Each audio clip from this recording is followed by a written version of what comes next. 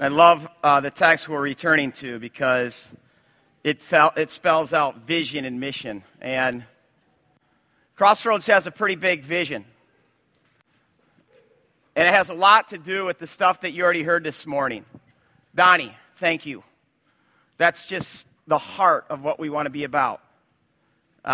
We don't exist just for ourselves. We don't exist to just do Sunday morning church. We don't exist to build buildings. Our vision is to reach Grand Rapids, to serve it. And we long to see God revive this city. And I want to keep that before us. So Luke chapter 14, sorry to do this to you, but I almost feel like maybe we should do some jumping jacks this morning before we read this. But stand up. We love to stand for the reading of God's word. Luke 14.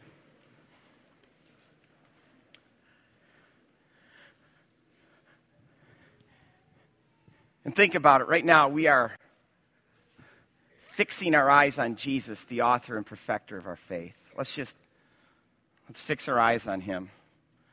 One Sabbath, when Jesus went to eat in the house of a prominent Pharisee, he was being carefully watched. And there in front of him was a man suffering from abnormal swelling of his body. Jesus asked the most spiritual, religious people of his day, people who had the title lawyer, "Is it lawful to heal on the Sabbath or not?" But they remained silent. So taking hold of the man, he healed him and sent him on his way. Then he asked them, "If one of you has a child or an ox that falls into a well on the Sabbath, will you not immediately pull it out?" And they remained silent.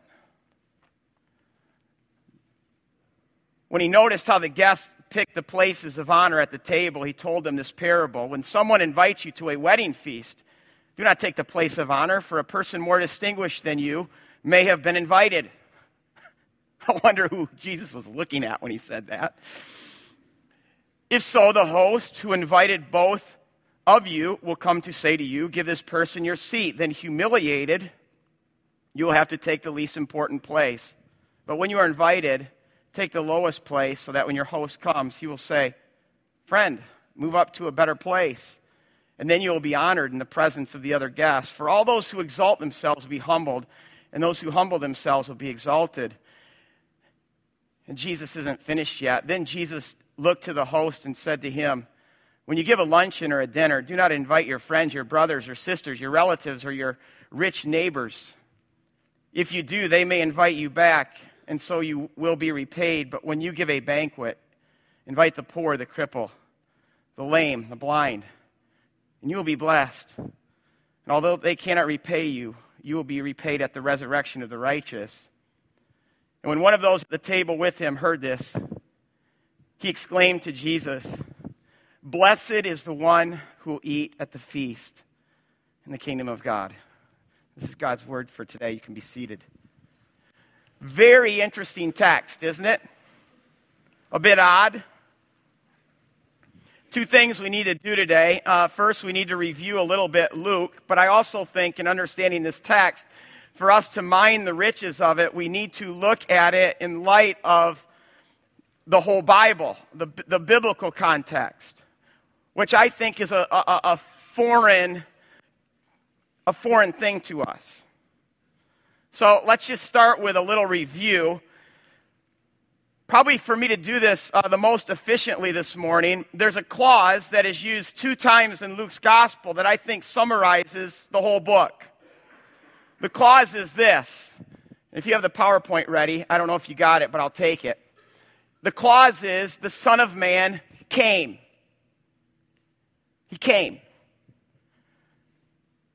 And of course, Son of Man is I think, Jesus' favorite description of himself. He loves this label. And he loves it because it's taken from Daniel 7. Daniel 7 talks about one like a son of man, and then it describes the Son of Man as the Lord of Lords, the King of Kings, to whom all the nations are going to bow.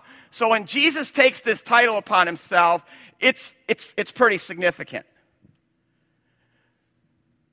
Then he says, the Son of Man came.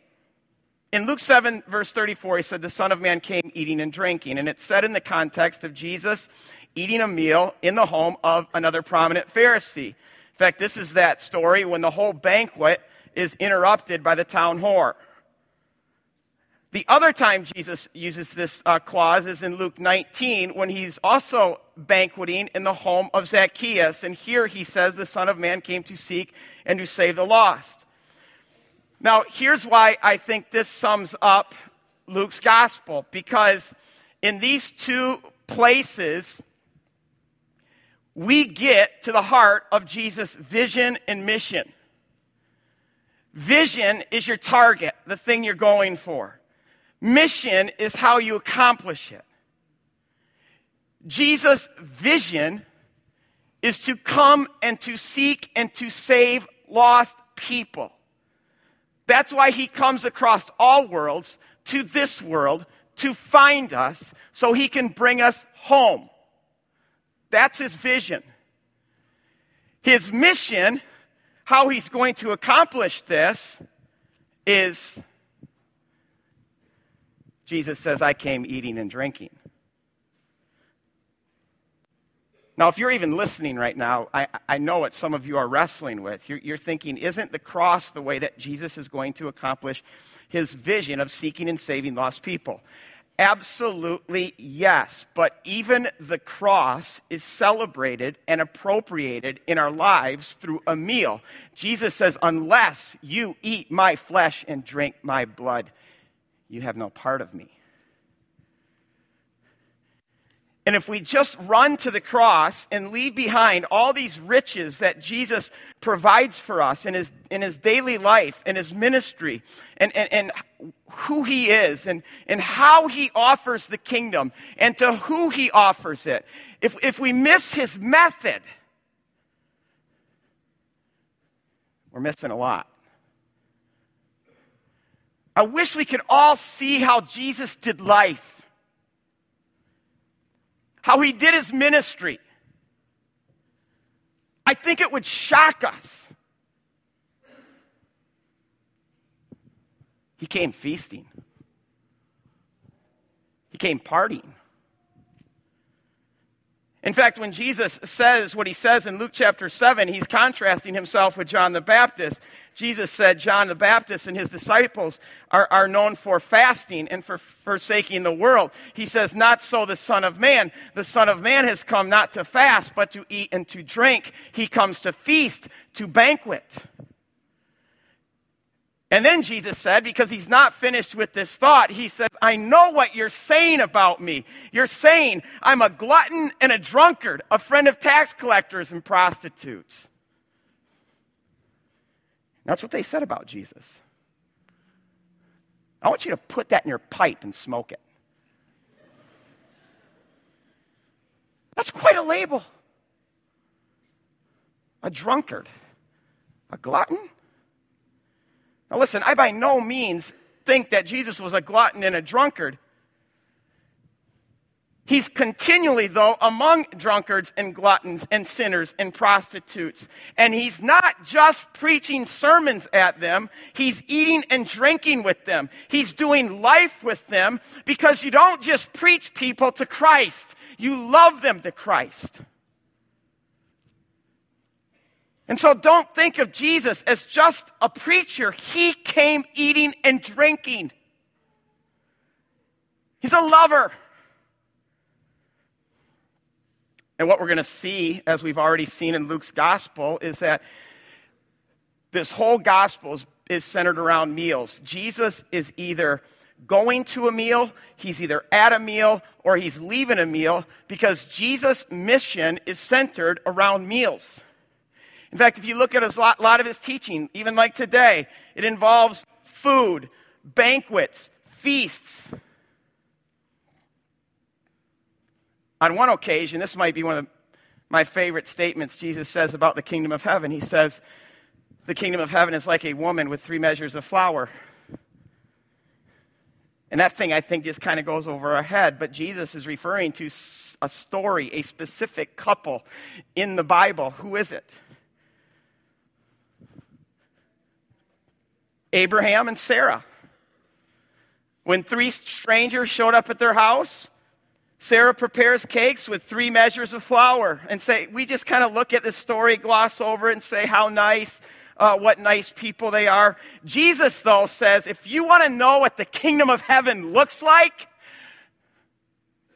it's that. It's hospitality. And here's our problem with the word hospitality. When we think hospitality, we just automatically think Martha Stewart. We do. The word in the original language is philo, which means love, xenia. Philoxenia. Xenia means stranger. It means love for strangers. Hospitality is essentially us being a hospital to the stranger. And it's expensive to be a hospital. In fact, do you know what 3 measures of flour is? It's 90 cups of flour. That's enough to make bread for 100 people. Abraham also kills the fatted calf. What they're doing is putting on this extravagant feast for 3 strangers they don't even know. If you want to know why God picks a guy like Abraham, look no further than this story of 2 people who open their home to strangers and throw an extravagant feast. And I think how we think of ministry being all this churchy, religious stuff. And we've forgotten that a big part of ministry is simply showing extravagant love through our homes, through our resources, to the stranger. In fact, if you think about this, when God sets in motion his plan to redeem the world in Genesis 12, what he does is he finds a stranger. In fact, Abraham is called a Hebrew. That's sort of what Hebrew means. Hebrew means stranger or outsider or alien. It's like calling someone a crazy. And we just looked at this in Hebrews 11. Let's not get too far from the text that we studied all summer. In Hebrews 11, this is what it says about Abraham. By faith, he made his home in the promised land like a stranger in a strange country. He lived in tents, as did Isaac and Jacob, who were heirs with him of the same promise. Essentially, Abraham is a Hebrew. He's a stranger in a strange place, and his mission is to welcome strangers. And I want us to see this morning why welcoming strangers is such a big deal to Abraham and why it should be such a big deal to us. And I need to go down just a little bit of a rabbit trail right now. I want to introduce you to a term called Beit Av. Beit Av is the Hebrew word that simply we translate as house of the father or father's household. The Beit Av in the ancient world is everything the father or the patriarch owns. And it's a life arrangement where everything and everyone in that family, aunts, uncles, cousins, sons, daughters, are under his care. And it's his job as the father to meet every need of the household. So if you grew up in that world, your Beit Av was everything to you. It was your protection, it was your meaning, it was your happiness, your identity, your security, it's your very life. To lose it was to lose everything. In fact, the whole word redemption comes right out of this. When a family member becomes marginalized from the Beit Av, it's the father's responsibility to use whatever resources he has to bring that family member back into the family. That's redemption. Redemption is simply being restored to the household. It's being brought home. It's when you, for whatever reason, whether tragedy or bad decisions or famine or whatever alienates you from the family or causes you to be marginalized, it's when the Father takes what he has and brings you home. So in the Bible, over and over again, when God says, I am your Redeemer, think about, first of all, what God is saying about us. You've been alienated. You've been marginalized. You've lost home. And when God says, I'm your Redeemer, think about what God is saying about himself. He's saying, I'm your Father. And I'm going to do whatever it takes to bring you home. Abraham is called to leave his Beit Av.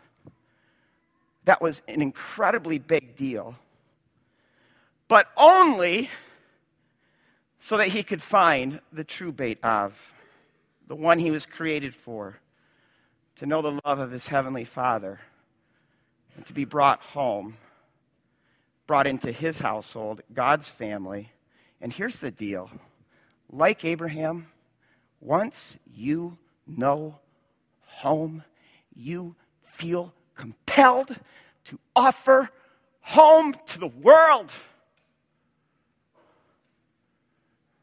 And that's ministry. I love how God takes a bunch of strangers, how he invites them into his family, into his household, and then he commands this people, open your home and throw parties, throw banquets. The first one prescribed is what we read about in verse 1 of Luke 14, on Sabbath. One Sabbath. Whether you know this or not, Sabbath is a banquet, and Jews to this day know this. When we lived in Jerusalem, I took a class by a rabbi who taught the parables of Jesus. It happened to be on Friday. Friday evening is when the start of Sabbath begins for them. And he came into that classroom every Friday on fire, giddy, because it's Christmas. Oh, I can't wait. Sabbath. Couldn't wait. One of the things we would do is we would go into the city on Sabbath, and we'd walk through Jerusalem, and we'd pass home after home, and we'd hear the celebrations and the feasts and the party. I mean, it was Christmas once a week. And even a weekly feast isn't enough for God, so he then says 3 times a year, I want everyone to make way to Jerusalem so that 3 times a year for a whole week you can just feast. God says, these are my feasts. They aren't just holy days, they're feasts. In fact, in Deuteronomy 14, listen to God's instruction. He says, use the silver to buy whatever you like. Cattle, sheep, wine, or other fermented drink, or anything you wish. Then you and your Beit Av, your household, shall eat there in the presence of the Lord your God, and you will rejoice. I want you to think about this. 70 days on God's calendar are devoted to feasting. Or think about this. In the biblical story, for 40 years, every single day, God prepared a table before them. David in Psalm 23 says, you prepare a table before me in the presence of my enemy. What the meal is in the ancient world is it's the way that you reconcile. You reconcile through a feast. The way that you make covenants, it's through a feast. When Elijah wanted to kill himself, God didn't come and lecture him. He prepared a feast. Jesus prepares a feast for 5,000 people. And if that isn't enough, he does it later for 4,000 people. Peter, after he failed Jesus miserably, after he betrayed him, Jesus doesn't just lecture him either. Jesus prepares a meal. Peter, let's reconcile. before Jesus dies, the Last Supper, which we've turned into a little nibble and a little sip. That was a feast. And it's a feast that expressed this relationship, the covenant, this reconciliation that takes between us and God. We're going to go very soon in the next chapter of Luke, Luke 15. We're going to look for 3 weeks at the parable of the prodigal. And we're going to see that when the younger brother returns, what does the father do? He throws a feast. In fact, Jesus says they're throwing a feast in heaven every time one of you repents. And we're going to see how the older brother didn't want to go to the feast because he was too spiritual, too good. And it's my contention that the church has become very older brotherish. Spirituality to us is about not eating. We've made it about fasting. If someone fasts, we just think that person is really spiritual, but we need to be careful with this. Colossians 2:21 through 23, Paul had to warn them that this is nothing more than Western spirituality. It's not biblical spirituality because God's word called his people to feast 70 days a year, to fast one day. That's quite a ratio. Now listen, I am not prescribing drunkenness and gluttony and this reckless, self-indulgent, self-promoting way in which our world does party. That's not what God is prescribing either. But I think sometimes we have gone so far the other way, we've become so uptight that we don't know how to do life anymore with real people in natural, real ways. Jesus came to seek and to save the lost. And the way he did it, he didn't just come preaching. He came to feast. He's Lord of the feast. I'm going to keep pushing this. Think about his first miracle. What was it?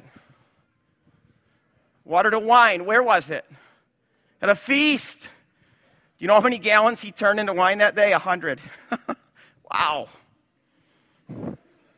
Anybody know why? Can I have the next PowerPoint slide? On this mountain, the Lord Almighty, this is Isaiah 25, will prepare a feast of rich food for all peoples, a banquet of aged wine, the best of meats, the finest of wines. On this mountain he will destroy the shroud that enfolds all people, the sheet that covers all nations. He will swallow up death forever. The sovereign Lord will wipe away all the tears from all faces, and he will remove his people's disgrace from all the earth. Isn't that awesome? The banquet! The messianic banquet.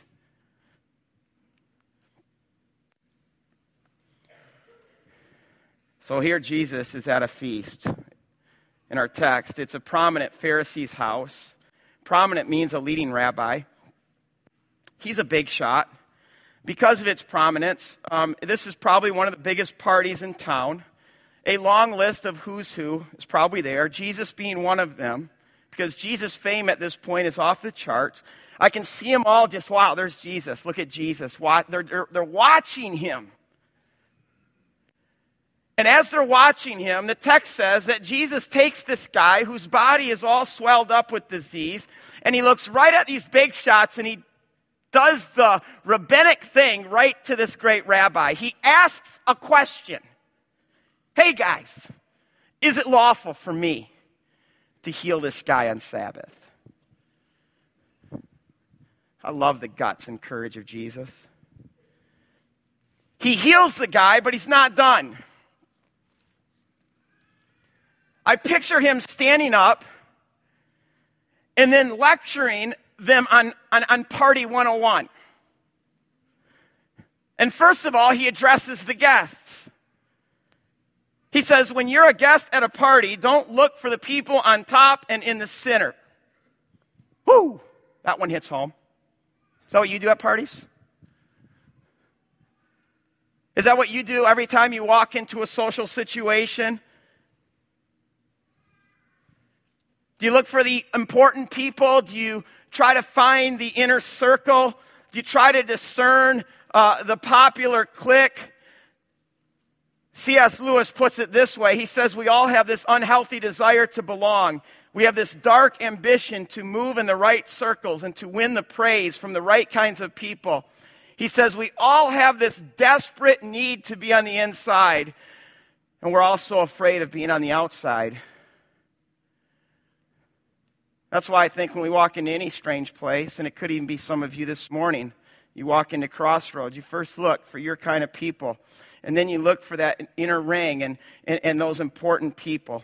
Some of us feel this at a deep level. We desperately seek to be on the inside. We're afraid of being on the outside. And I think the reason for this goes all the way back to the Garden of Eden, because God kicked us out of the garden, and we feel that in a profound sense, that we're on the outs trying to get in.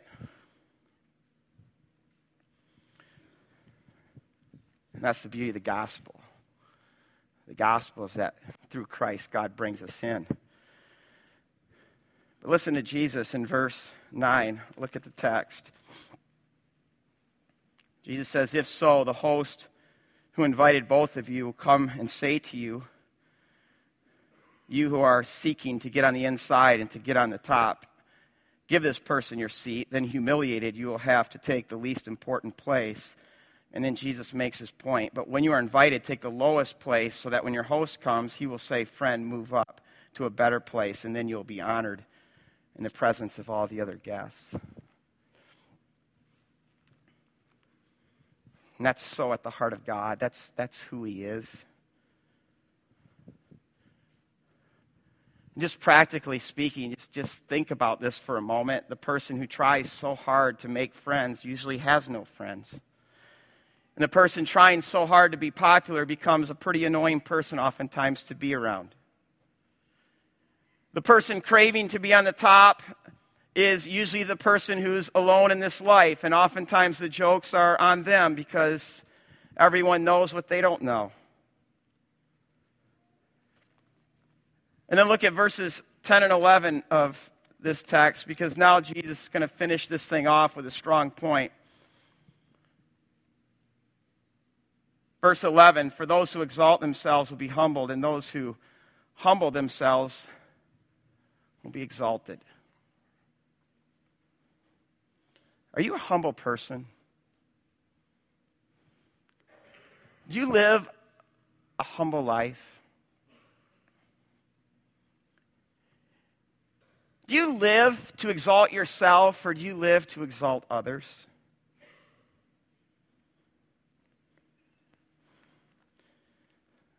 I praise God for the family that I was raised. I owe a lot to my parents. And I think this was especially true of my mom, because my mom's dad was an alcoholic, and she knew what it was like to be in a family that was marginalized.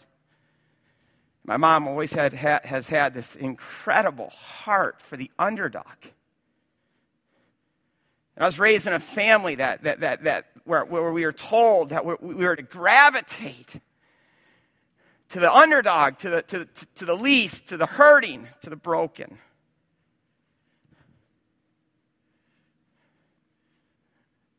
And if I'm just making a general observation from my own life, I don't oftentimes find humility and authenticity among the rich. It's a general statement, doesn't hold true.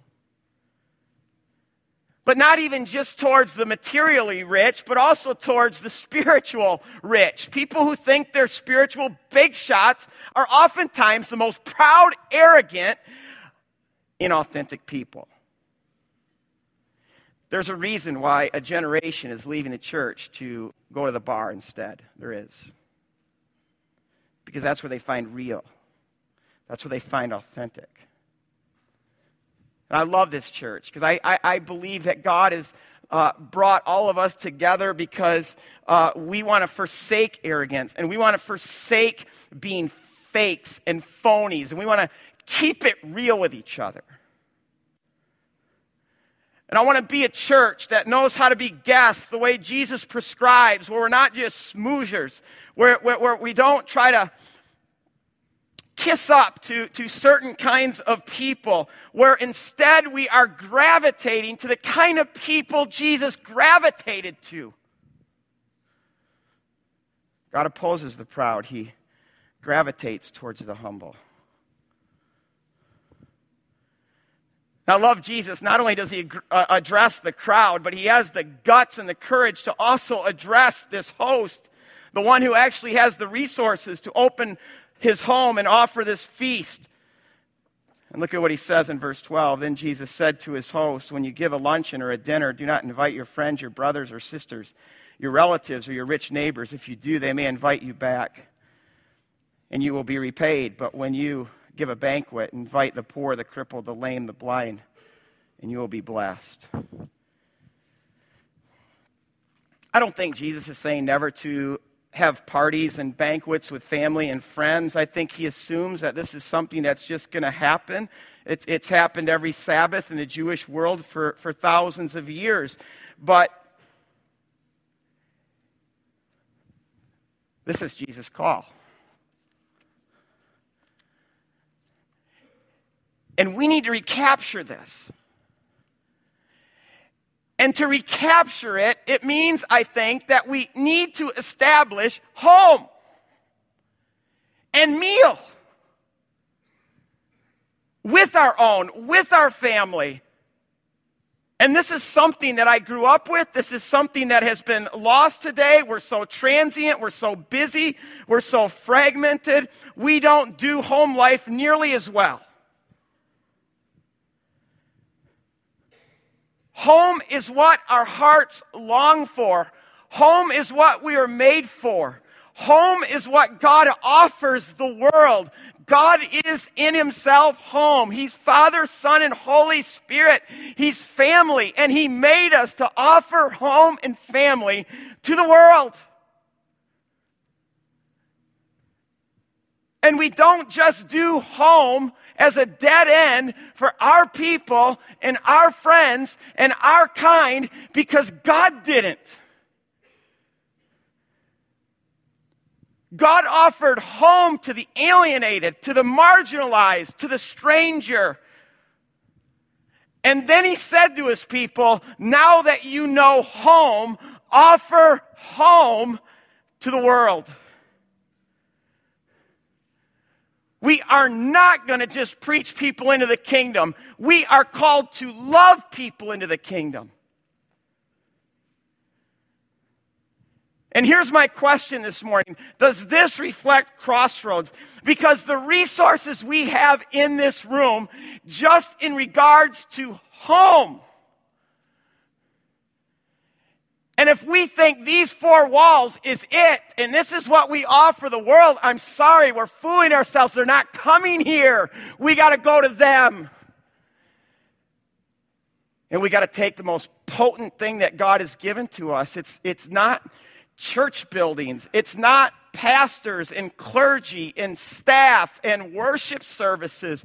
The most potent thing God has put in our laps is your home. The church in the first 2 centuries went from city to city to city, not through church buildings, through homes.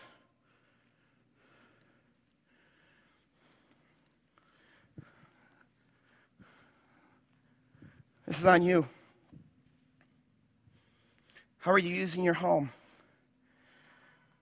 How are you using your resources for the kingdom of heaven? Let me end with this.